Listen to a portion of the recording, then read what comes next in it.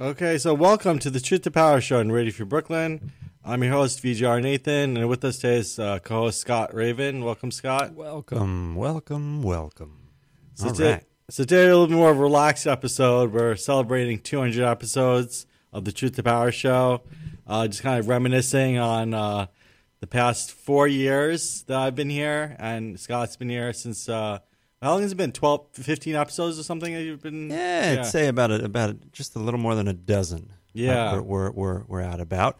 But you said relaxed episode. Who knows if it will be more relaxed or more intense, depending on how the conversation goes. Yeah. But yeah, no. 4 years, VJ. 4 years of the Truth to Power show. What was the nugget that got you started on the path of Truth to Power? Where did that come from for you? What was that? Where did the title pop into your head first for? Yeah, I was thinking about how writers and writing, about how writing is like finding your truth or discovering your truth and letting it empower you. That was really the impetus behind starting the show. So even though I understand that, like, you know, a lot of times in common parlance, we think of it in terms of speaking truth to the state or the government, I felt like it was important to ground and root it in speaking a personal truth and speaking and discovering a personal truth, discovering a truth about yourself or about your community that resonates with you. Right. And it out of writing, you were saying more so for something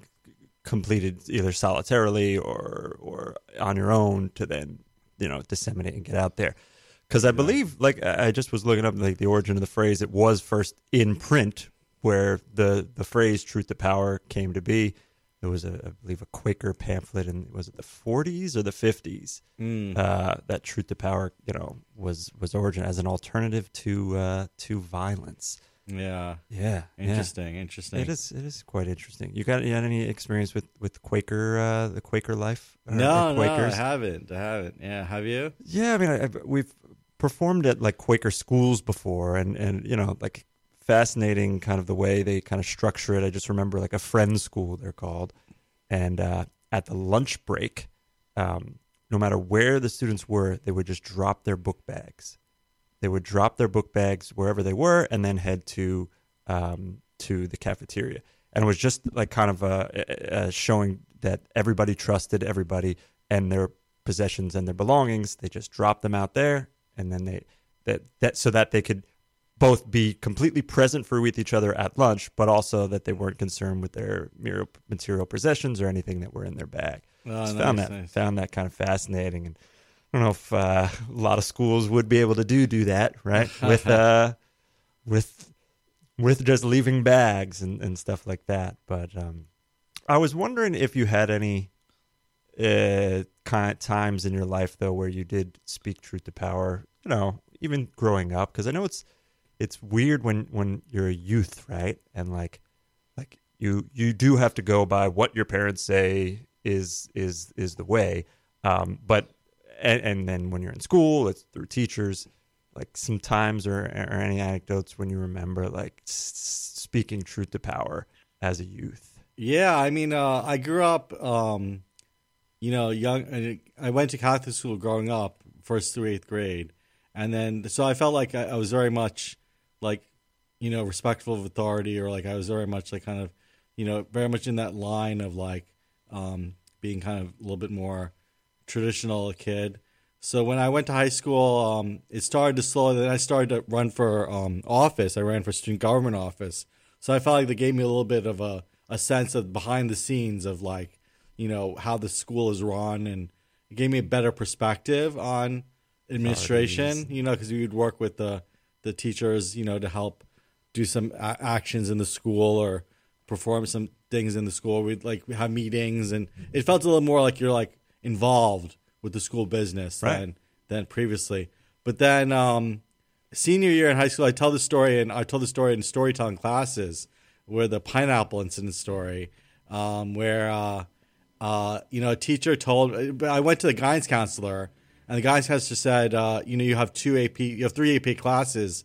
Have you considered dropping one? And I said, oh no, why would you say that? And she goes, because the AP political science teacher says that he wanted you to leave the class. So I was like, I felt very insulted by that. I felt very like kind of, you know, the thing, especially since the political science teacher at that time was the student government advisor previously. Oh, so okay. he had been someone I'd worked with, for the student government. Someone who had been a mentor for the student government facility. For the mentor for my involvement in student government. So I was like, oh, let me go talk to him. So I spoke to him after class the next time we had the AP political science, and I said, oh, the guidance counselor said that he asked me to drop the class, and he says, why is that? And he did this weird thing. He goes like, lack of performance, lack of ability. And he said in like a sing-songy way, and then the school bell rang, and he laughed. And that was it. And that was pretty much all he said. Oh, man. So that's all I remember. Like, he just cut it off there. Right. So I got very upset. I was very upset about that. Sure. So the next opportunity when me and a few friends were walking down the street, and he grabs a pineapple from the store. This guy grabs a pineapple from the store, and he puts it in his jacket or whatever he leaves. He walks out, he kind of shoplifts it. And then he's like, what do we do with this pineapple? And I go, let's put it on this teacher's car. So it was my idea. So we ended up putting it on the teacher's car. We ended up splitting it in half and putting it like half on the roof, and half on the front windshield and half on the back windshield. And then, but then I had to ultimately confess because apparently, allegedly, later on, a week later, I stayed home from school and they came over and they said that they were getting in trouble for it.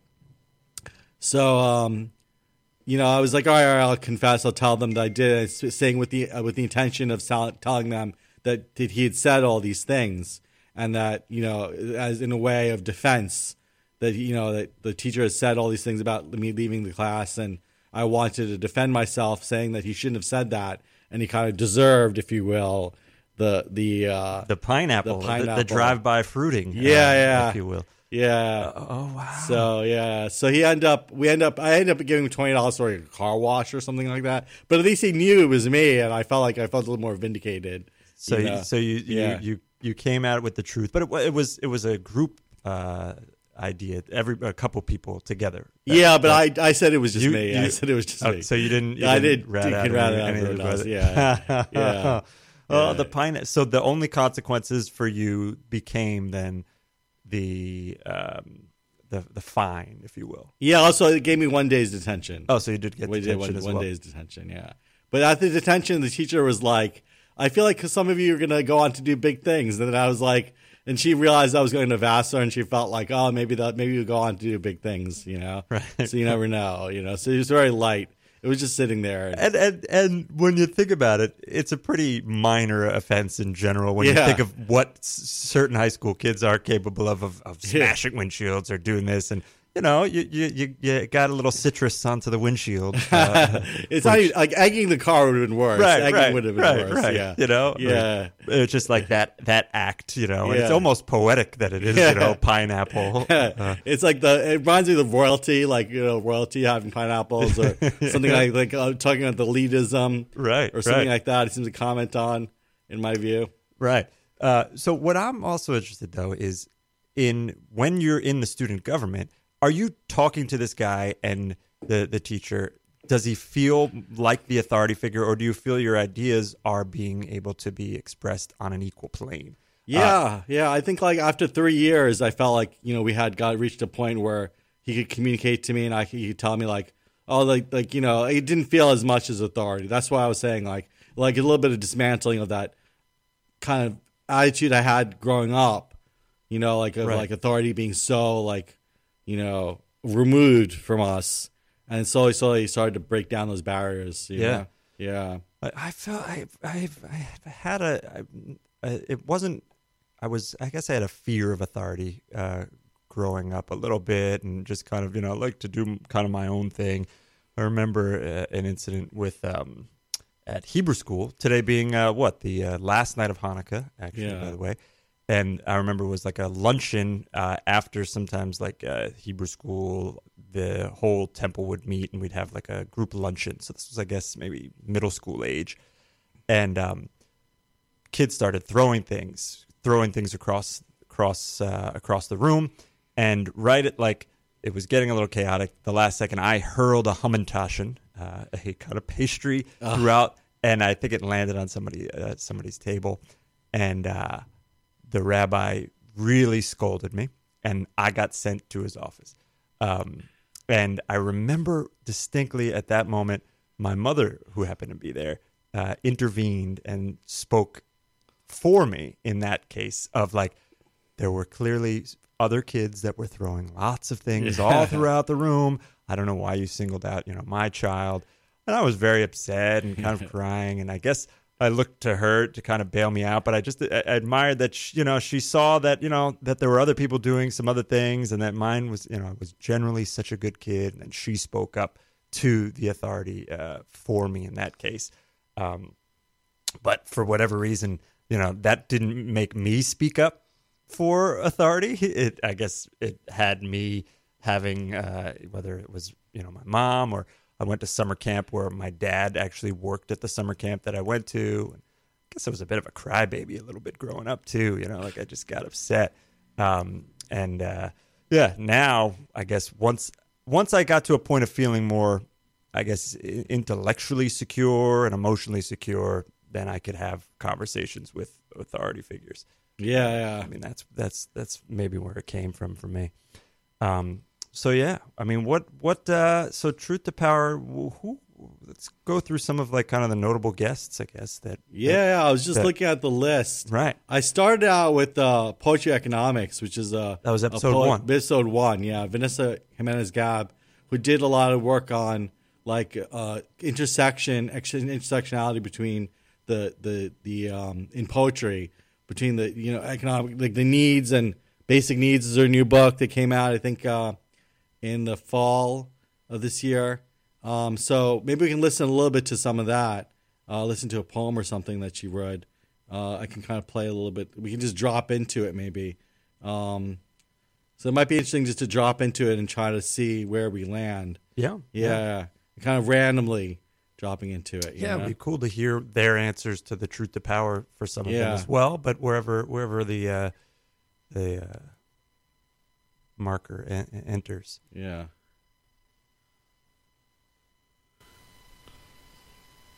Let's see. Oh, you got it patched. Let's see if this works.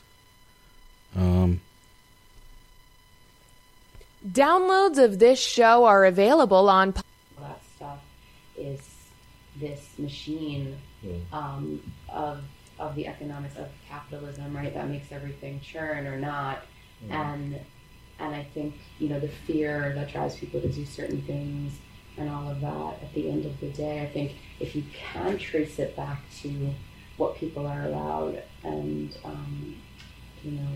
in terms of money and in terms of the discussion about class and what they're scared of in their daily lives as far as if they're going to find work, if they're going to be able to feed their families. And this is like all very simplifying the questions that we deal with every day, but to a certain extent, they are these basic needs that we're wondering about. And I think more and more our basic needs are being eroded, our basic rights are being eroded. So it's like, what is the mechanism that's sort of underlying all that? If it is such a nationwide thing, has this stuff been latently hanging out there for a while? Yeah, I think definitely it's part of the human narrative.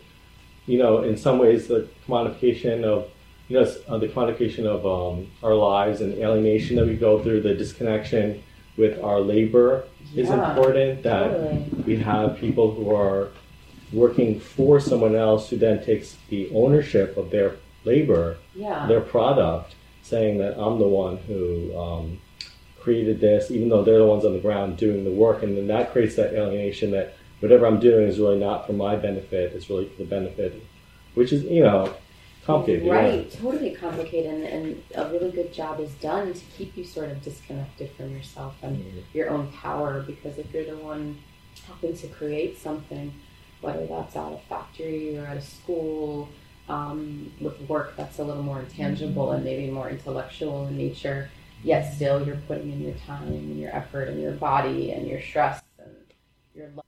Yeah, maybe we'll take a clip there and then talk a little bit about kind of how we started out with labor relation issues and kind of how the alienation, exploitation, and how that kind of connects with the body, Yeah. But, what are your thoughts on that?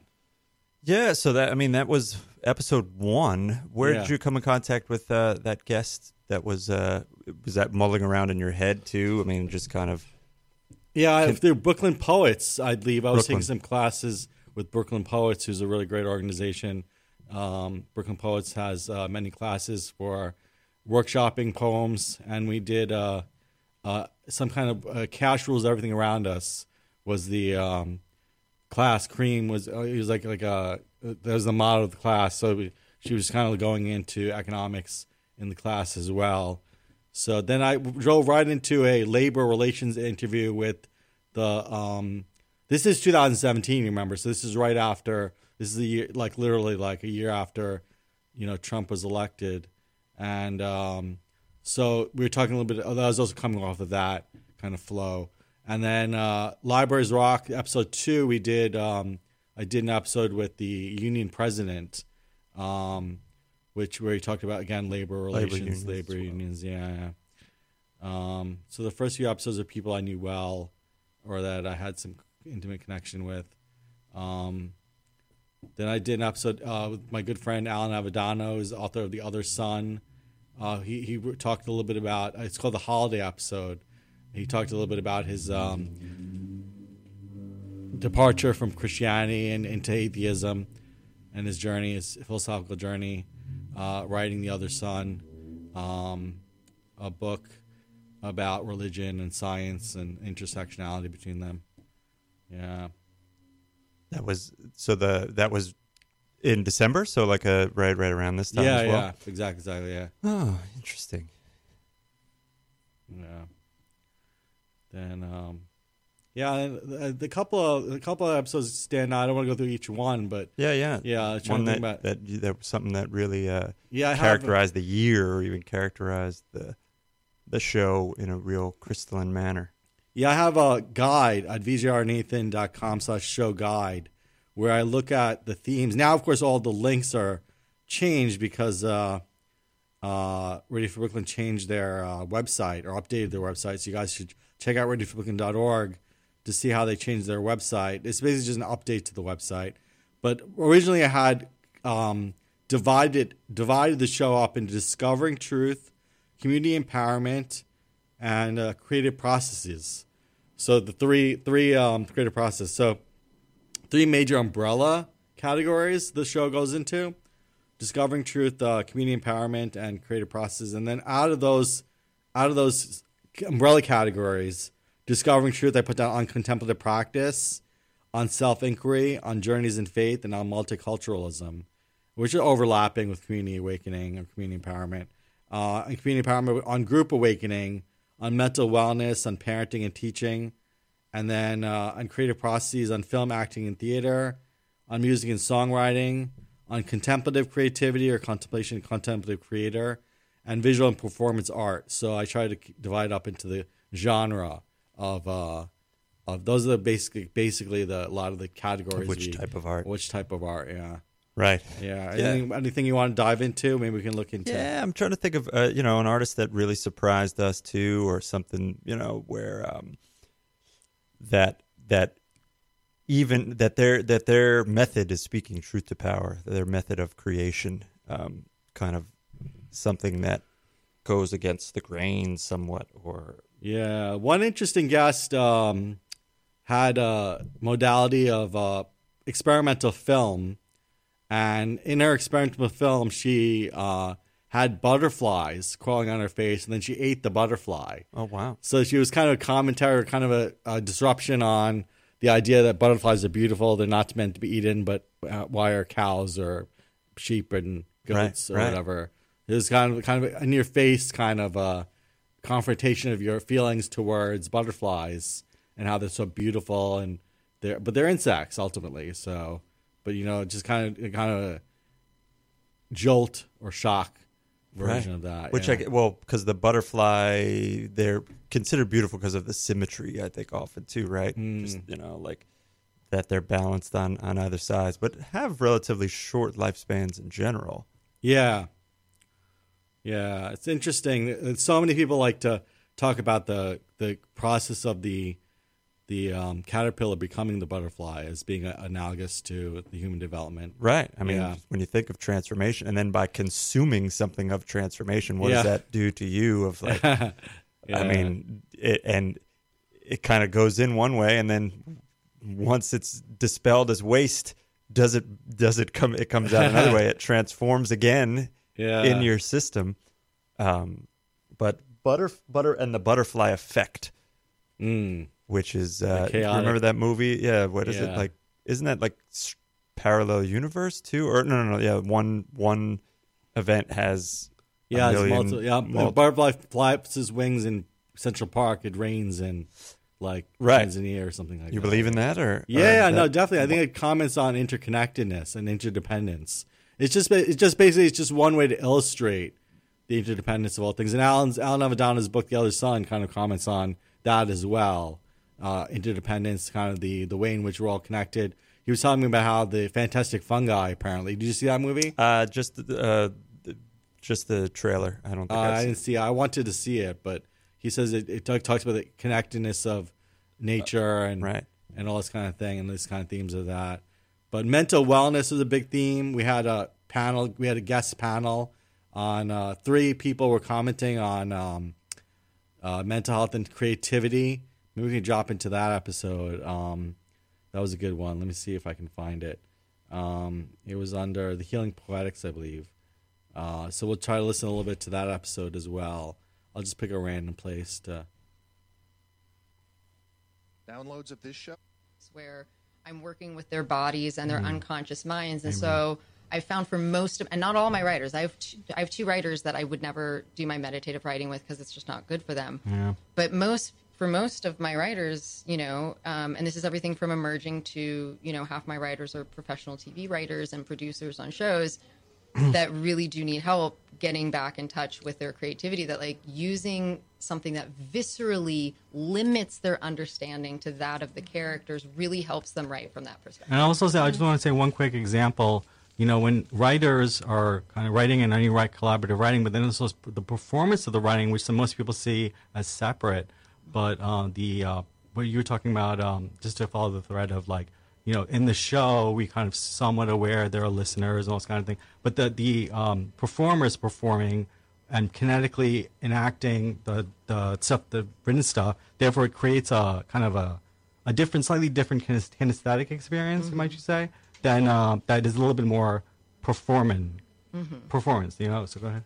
Just to bring it back to your original question, the idea of how do we see writing as something real, something that is part of our experience, it is exactly that understanding that our current perspective can screw with the way that we're trying to write.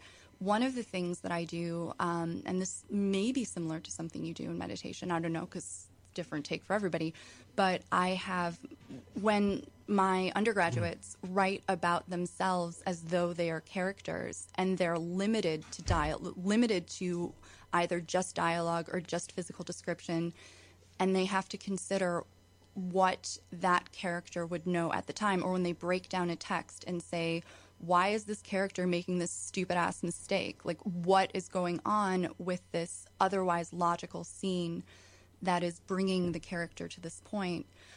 It kind of brings an element of vulnerability and the understanding that, no, we don't know what the hell's going on. Yeah, I think it's true. And also with, can I just go back to Keelan about the practices and, can you cite, I wrote it down as a significant teacher, but, we just go to a kind of a teaching moment that led you kind of to where you are today from a previous place I of being. can certainly answer that, but to connect a bit more with what Claire and Jessica were saying. Yeah, so I just wanted to drop into it, but we had two of the guests on that show. The first one we heard from was Jessica Hines. She was a co-host on this show for like 25 episodes. Nice. So we had her on the show for 25 episodes as a co-host. And then Claire Van Winkle, who did 15 episodes. So each one of them you can go back and, we did individual interviews with them as well as having them on the show as co-hosts. Jessica does meditative writing, so you guys can check out meditativewriting.org. where you can find out about screenwriting and this kind of thing, these kind of connecting with the meditation or connecting with contemplative practice with writing, creative writing. And then Claire does Rockaway Writers Workshop. So they're both writing teachers. Yeah. So they were talking a little bit about vulnerability as power and how in writing we try to connect with that vulnerability, I think. Yeah. Yeah. I mean, how do you think, doing this show has affected your writing and your writing practices as a whole? I mean, do you feel, by hearing from other writers, it's informing some of your own writing, and talking to all these artists? Is it redefining, your style even more? Are you taking in from their stuff, or what? Yeah, it definitely has helped me feel more comfortable being vulnerable on the page. So and on the mic. On the mic, yeah, exactly. And I think in the first book, Escape from Samsara, perhaps I was kind of dancing around a lot of things. Whereas in this new book, Breakdown Dancer, I try to get a little bit more to the heart of, the issues and the problems that arise in my life, and try to be a little bit more honest and vulnerable with the page as a speaker, still distinguishing a speaker in the poems, but creating more intimacy with that speaker, So yeah. I was trying to think of, the difference between, I guess, factual truth and then an emotional truth, if we're speaking truth to power, and how to navigate kind of those two. Something that feels right, but isn't actually, I guess, I don't know, scientifically sound or completely true. And kind of the oscillating between those two. At least in this world, in this day and age, there's different agreed upon or not agreed upon what is the actual truth in so many situations. And man, I mean, we have to acknowledge that multiple people have multiple truths, and that there are shared truths, but at the same time, everyone has their own individual. We have to honor their experience, and their experience is their truth. And I think that when it comes to when people are kind of contesting each other's truths, we have to acknowledge that there may be a shared truth, but also that their perception is reality. Their perception of the situation is reality, and how that would play down in a legal context, I don't know. But the point is, at the very least, you need to honor everyone's experience. Right. Yeah.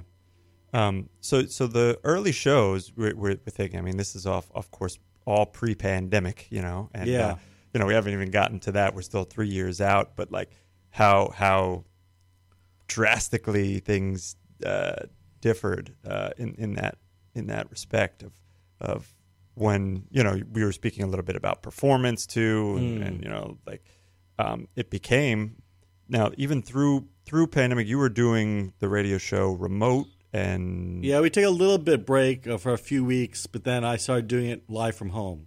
Right. So there we had co-host Bruce Whitaker working on about 15 episodes or something like that. But ideas were still being able to be spoken of, and the information transmitted. Yeah. Do you feel that there was a change though in terms of what was talked about? I guess. Yeah, I mean, I definitely pre to right before. Yeah, well, during the pandemic, we talked a lot about the pandemic and how that affected the person's creative process. So maybe we can drop into one episode. Let me see what's a good episode to drop into during the pandemic. We had a good one, Philosophize This, which was an episode with a person who I had gone to high school with, and he does a podcast called Philosophy for the Living. This is a really good episode because we dropped into some of the philosophical, he studied philosophy, and he wants to apply it to life, and sometimes philosophy can be very, kind of academic, as it were. Right. So we'll drop into we get the idea of conversion. And I really like the idea that to really have a philosophical life involves conversion, in the sense that you're not just accepting the superficial face values anymore. because you see that and you think, wait a second, there's something else going on behind me. And that's what I need to learn about. Yeah. And so, yeah, when I hear that story, I'm always thinking there's something more. And that's where I need to get. In the tradition I go to in Buddhism, or just in Buddhism in general, I think, they talk a little bit about renunciation. And I'd be curious whether or not you think renunciation is turning around. If you get the impression that renunciation is kind of like a way of turning around to seeing, like, mentally just detaching from attachment to like reward or attachment to kind of this rigmarole we go through in the daily life. Yeah. Wow, I'm sort of blown away by that. Yeah, there's a clear connection in that, and I never thought of it. So we're talking about Plato's cave. The idea that we're actually trapped in, the Plato's cave, the analogy of Plato's cave, where there's people in a cave, they're looking at shadows playing on the side of the cave. Then they sort of turn around, they see that there's a fire there, and there are actually people manipulating figures that create shadows in the cave. So they realize, what I'm seeing is actually like a reproduction of these figures, and people are manipulating the image. And then they go through the journey upwards from the cave upwards to true reality, and they see actual form according to Plato. So just to give some context to that conversation. Oh, yeah. Okay. All right. So what that just puts into my mind is that this turning around in the story is limited to the shadows, right? Shadow play on a wall. But you're right that there are these emotional connections that, so turning away from a shadow on the wall involves a lot of things that would be involved in renunciation, right? Like your ambitions for this. For example, maybe I have a real powerful dream that I'm going to live on a mansion on the beach, right? But then I realize, wait, that's just a shadow on the wall. But that emotion's there, right? So for me to turn around from that, that takes renunciation. That's especially when we're like invested in the shadow, following the predictions that we wanted to, or that our desires are embodied in that shadow. Like we're like, I really have a lot invested in that gameplay of the shadow, and kind of thing. There's a lot. Yeah, we go into like how. People are manipulating the image so that then it's like a casino. It becomes like a casino. Like life becomes a casino where we get so invested in these outcomes. Right. Yeah, not in the deeper meaning. Beeps and boops and flashing lights. Yeah. Although he mentions this living, on the beach, and you made that into a reality. That's true. A little after that, which it's true.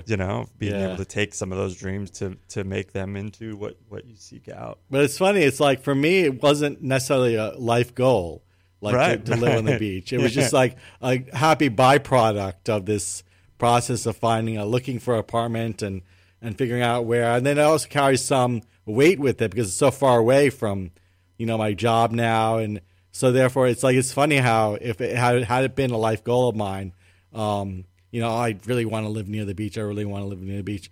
Imagine how different experience it would be, and how it would take the commute, from there to Midtown. Yeah. Well, at the time you were looking out at places.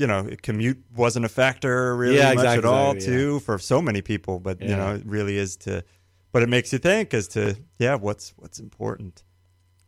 Yeah, we had a few episodes where I crossed over with What Is Love show.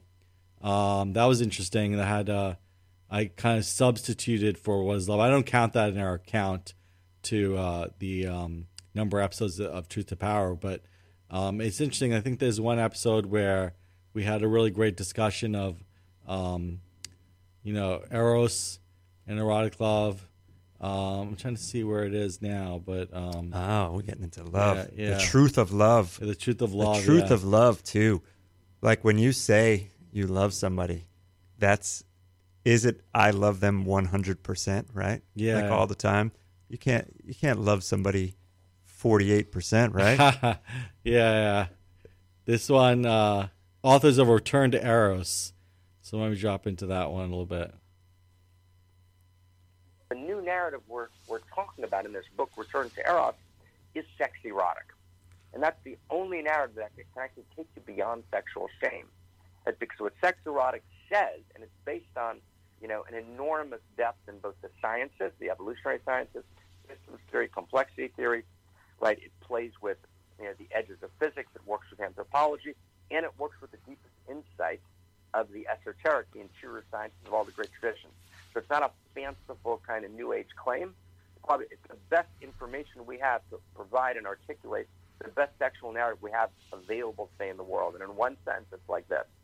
It's the sexuality that arises in me, that ecstatic urgency that moves in me.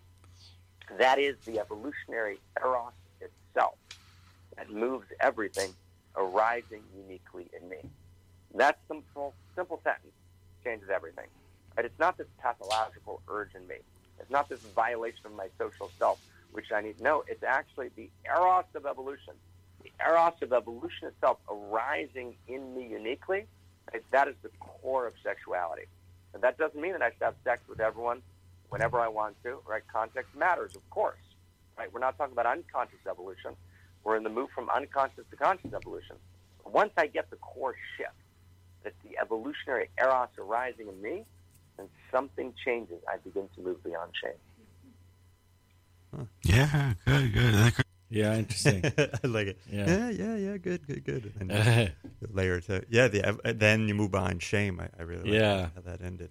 Yeah, it's interesting when we think about how when we connected to the Plato's Cave, and how we kind of have this whole narrative around sexuality and sex that is kind of very invested in, outcomes rather than processes. Like just like we were discussing over the.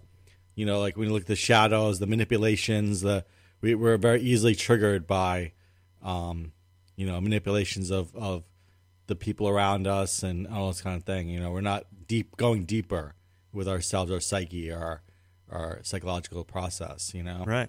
Yeah. Well, you're saying in terms of love making. Yeah, exactly.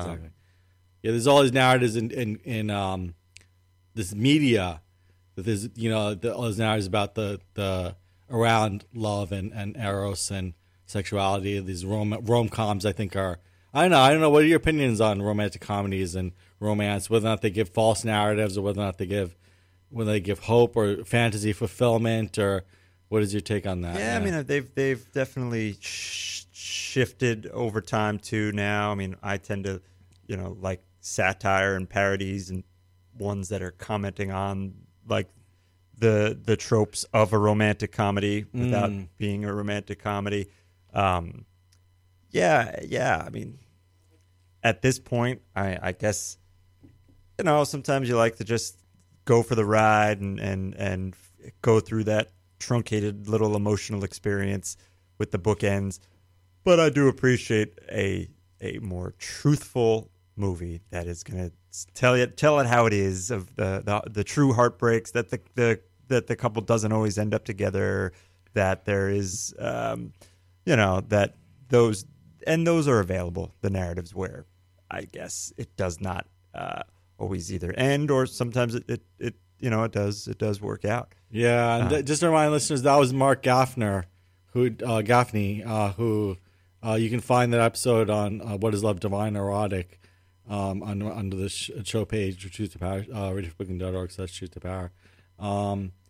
It's so interesting. And then we had a lot of Buddhist readers, the poets or teachers or some kind of element of that. But also, I'm trying to find a good one. I'm trying to think of like I'll go into the one of our more popular episodes. This is an episode that a lot of people download because of the connection to the New Kadampa tradition. You can see a stats on exactly episodes. I can see a lot of the episodes are a lot of this episode's downloaded a lot. Mm-hmm. So this is like two teachers in the New Canopy tradition who talk a little bit about some of the teachings they give, and we'll just drop into that episode. And we realize that our wisdom, our attempt to be wise, is our attempt to apply wisdom and virtue is actually mixed with that ignorant attachment, ignorance of whatever it is, of anger. So, when performing a virtuous action, what is most essential to ensure? How do we sift through that and say, oh, we're gonna be more wise? How do you sift through that kind of? Yeah. Well, I think it's very much a process too. Yeah. It's like just starting out by becoming aware can be like a really wonderful thing, and maybe that takes a year or 2 years to just even become aware of what's going on within your own mind. Geshe-la, our teacher, writes about unexamined assumptions and habitual ways of thinking are being problematic to us. So I think so many of us, and I certainly know that would be me, just acting out of habit and not even aware. I'm still, many years into this practice, I know that I'm doing things that are coming from some place I'm not even aware of that are not virtuous, because I can see people responding in ways to me that are, indicative of something that I'm doing that's provoking something within them. So I think, definitely starting. It's a process, and it's going in. It's doing the looking, identifying things, and then just working on paying attention to the teachings and just going, well, here's an opportunity for me to practice. Like Neil said, rely upon a happy mind. So in this moment, rather than getting angry, which is something that I do but don't know I do, or something that I do that is a bad habit, maybe I'm going to try and practice relying on a happy mind. It's also, I think, very important, it is very important for us to know the difference between virtuous minds, those minds that will lead to happiness, and what we call deluded or non-virtuous minds, those minds that will be the source of pain and suffering. So they go on to, now it's interesting with I wrote a paper last night about Jungian interpretations of meditation, and Jung was someone who I think we did a lot of shadow work. He did a lot of work with negative emotions. And it's interesting, in Buddhism, traditionally in Buddhism, we think about virtue and non-virtue. We think about meditation being cultivation of virtue. And I think Jung liked and appreciated a lot of Buddhism, and perhaps I'm going on a limb here, but I think he also understood that there's functionality in the shadow and the non-virtuous states of mind that we get into, that he knows. He wanted to see what they're revealing about our psyche and be unafraid and unabashedly confront them and be in dialogue with them. And I think he was non-judgmental in that sense. Wow. But and then in what context would you be confronting them, though, but not around while in analysis, or while? No, while in analysis. Yeah, and then you do like active imagination. Active imagination was a big practice of his, where he'd personify these negative states of mind, and it's very Gestalt in a way. Gestalt therapy, psychotherapy goes into the functionality of, I don't know whether, I guess it must have been derived from Jungian practice. I'm not sure, but with how Gestalt evolved. But the point is, Jung felt like you could personify these parts of you that were shadow places, that were negative, or that you're trying to renounce, they're trying to push away. In that sense, and that you could be in frank dialogue with these forces, personified forces, and in art and in dialogue, and be like, oh, I'm gonna really give them a voice, give them a place of power that they can tell me what they want, so they can be released. With the intention of releasing them, though, with the intention of allowing them to finish up their, to not then come out in real life. And I don't know, is it while in that type of release and deep analysis, is there the awareness that you are in analysis, though, part of you knowing, all right, I'm doing this only because I'm in analysis, rather than in everyday life when it's going to happen. Yeah, but I think it gives a place. I think with therapeutic processes, you can never separate out analysis from life. Because you're in relation with someone. You're in relation with your therapist. So even though I know there's a lot of narratives around codependence and all this kind of thing, but really the therapist is there just to facilitate your process. But also, you're in a relationship with them, and those you're having a real connection. Hopefully. Right, but will the therapist purposely push the buttons to let that shadow out or will they do? Is that manipulative or is that virtuous on the therapist side? Being able to all right, to get the person to get this stuff out, I might have to play something different than what is virtuous or what is right. Yeah, I think it's important to have consent on that, to be like on the same page, and not to if they're going to do something like that. I think it's important to do it in a mindful way that the person feels comfortable. True. So in that sense, it's a very nuanced approach. But as far as psychology goes, we have one episode, The Wild Truth, where poet Audrey DeMilla talks a little about, how it will just drop into an episode, but it basically about like mental wellness and ecotherapy. So we'll drop in a little bit and then we'll start to wrap up. We'll see how it goes. Welcome to the Truth to Power show. With me, he says. I walk to the middle of the bridge. So it's really great how, these creation of these internal journey, this inner journey into the underworld and such is something that's reflected in all of our journeys. It's like universal and yet at the same time very specific to one person's journey, and how and it just really speaks to the architecture of the human mind and how there's only so many pathways that we can take, and how we're all converging on the same pathways, I guess. I don't know. But we seem to, I think the mistake is that we seem to think that we're all so unique, and we're also, that our journey, and that uniqueness or that specialness carries with it that burden, because it's like, oh, then it's just all about me. It's all about my ideas and my life, and it's separate. But actually, I think this is discovering that we're all interconnected, that, we're all kind of, we have that special connection, that we're reflecting in each other, our own processes. Yeah. Yeah. It's a shared landscape of myth. Everyone's kind of kingdom and wilderness leads into the other, and maybe, my black wolf and white wolf are come in another guise for you, but it's the same energy. It is this guide with this particular. This show is 8 a.m. Let's just clarify that. 1,000 faces, right? This show is like 8 a.m. I was very tired. A way in which society makes things so clean and like, oh, there's only. There was a bit of a yawn, wasn't there? Yeah. Which hey, no, that's understandable at any point. Not a testament to the guest. It was just where you're at.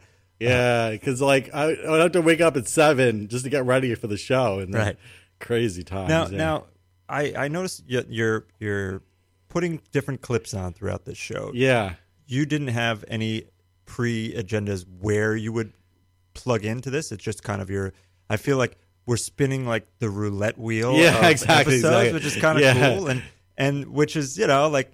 It's not about the beginning or end. It's just at any moment pop in, and then kind of our reaction to it, which is kind of a cool format of. We could do this all day. Just pop it in and like, oh yeah, that was it. And, that's what happens when you have about 200. And if you know you were present aside from that one yawn, throughout every episode, if you put it on, you'll know kind of all right where the conversation was at that moment. That's kind of fun. Let's see what is coming up for me. Well, I want to. I'm just trying to think. Like on topic, truth to power. And there was the personal as political was another kind of thing. That you tied in. I mean, we don't get too heady into politics, on this show, but we're coming upon the anniversary of the Capitol in about a month. Yeah. Just about 1 month, exactly a month. We had a very powerful episode around the time of Labor Day of 2019, where it was really like very much responding to the height of the Trump era, and like very like powerful. Like the energy of the episode was so powerful, very palpable in the energy of the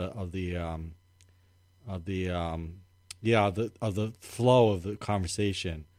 So let me see if I can find it. But we're starting to run low on time. But I'll try to real quick on politics, then we'll go into another topic of sorts. Yeah.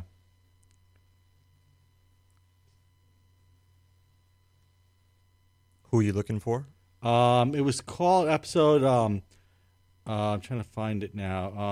I'm trying to remember what the name of it was even. Mm-hmm. I don't know if I can find it, but anyway, the point is, it was with Uche. Uche was the poet, and he talked a lot about he talked a lot about politics, though. He didn't talk so much about his poetry so much as about kind of his response to the zeitgeist of that times.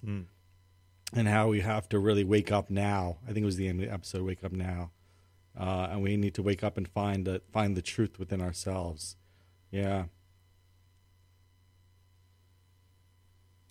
I mean, is there a politician, do you think, that has informed your personality in any way?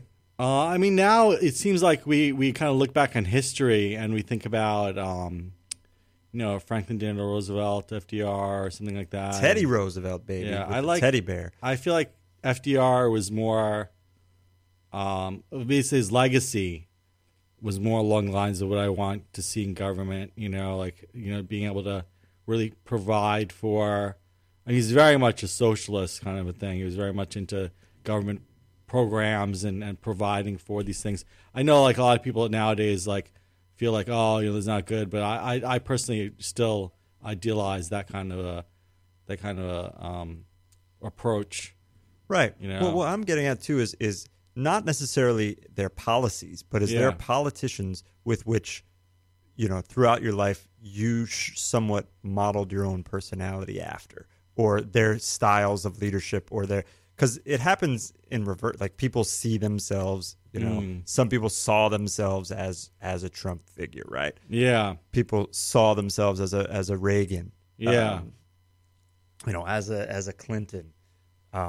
Whether or not at any point a politician has shaped your personality, rather than the way they or how they choose to, what they choose to do with the world, almost just their public.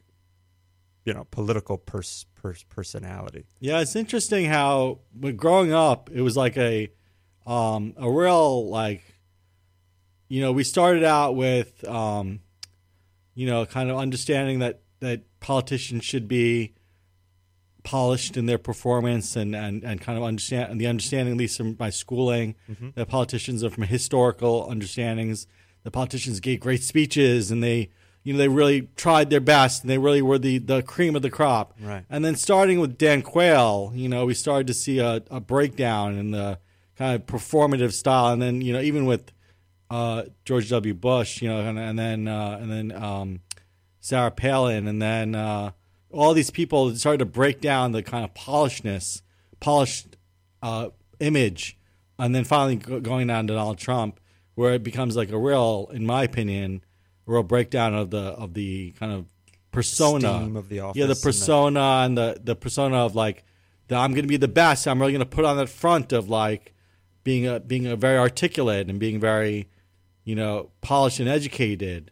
Now it seems like someone who's not so polished can be right. in a spotlight. But that's also effective 24-hour news cycle too. Yeah. There's more clips of that person and more potential to catch them in different states of mind. Yeah. But the idea of like the actor, persona, like Reagan being kind of like the actor as the politician, and Trump reality star as politician. Yeah. That's interesting. Yeah. But we mostly in the show are trying to avoid like real commentary, overt political topics. Mm-hmm. But I try to get into like how, how the person is able to process their own life and their own connections to it. So I even avoided like interviewing politicians. A lot of times people would say, maybe you should interview this politician, because I feel like they'll be there not to talk about their own life, but talk about their politics. Mm-hmm. And I wasn't sure whether or not that would really jive with the vibe I'd been going for, you know? Right. Yeah. But I have to do, let me just quickly tell people, this is Radio Free Brooklyn, the Truth to Power show.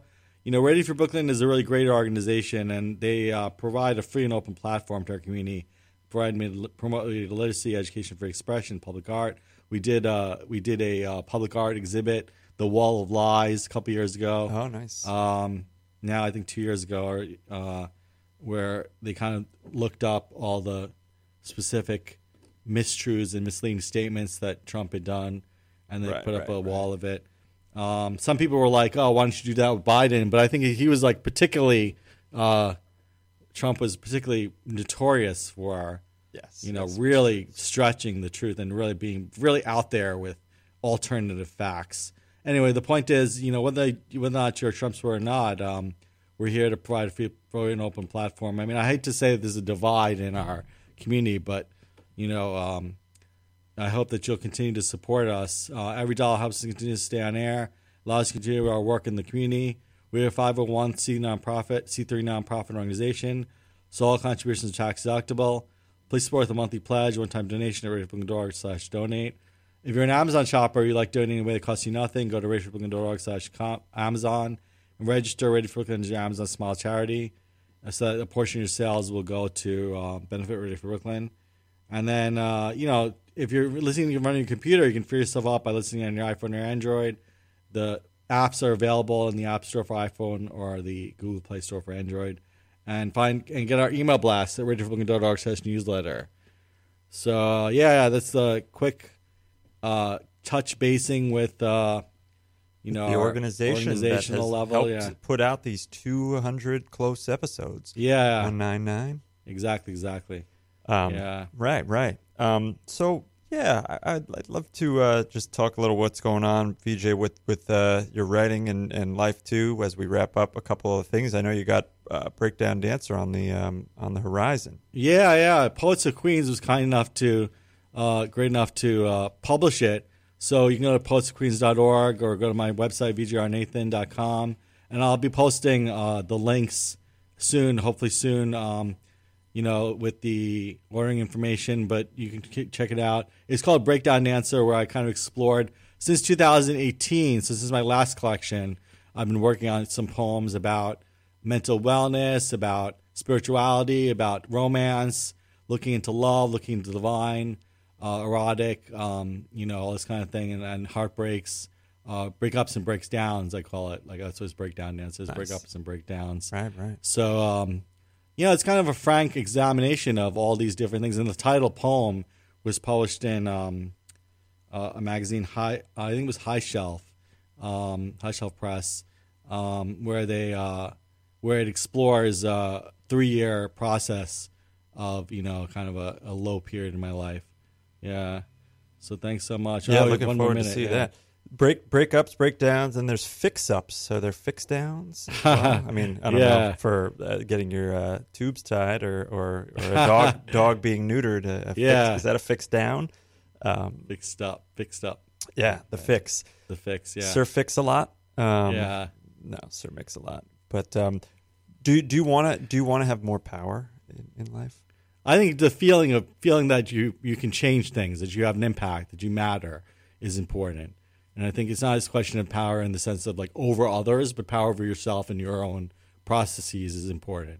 Right. Yeah. I want to have more electricity, where just to be brighter, to shine a little brighter, and to shine on. Electric power. All right, guys. So thank you so much. So shine on, folks. Let's do it. Yeah. Thank you. All right. Bye-bye. Hi, I'm Michelle Schacht. Community-based independent media like Radio Free Brooklyn gives a voice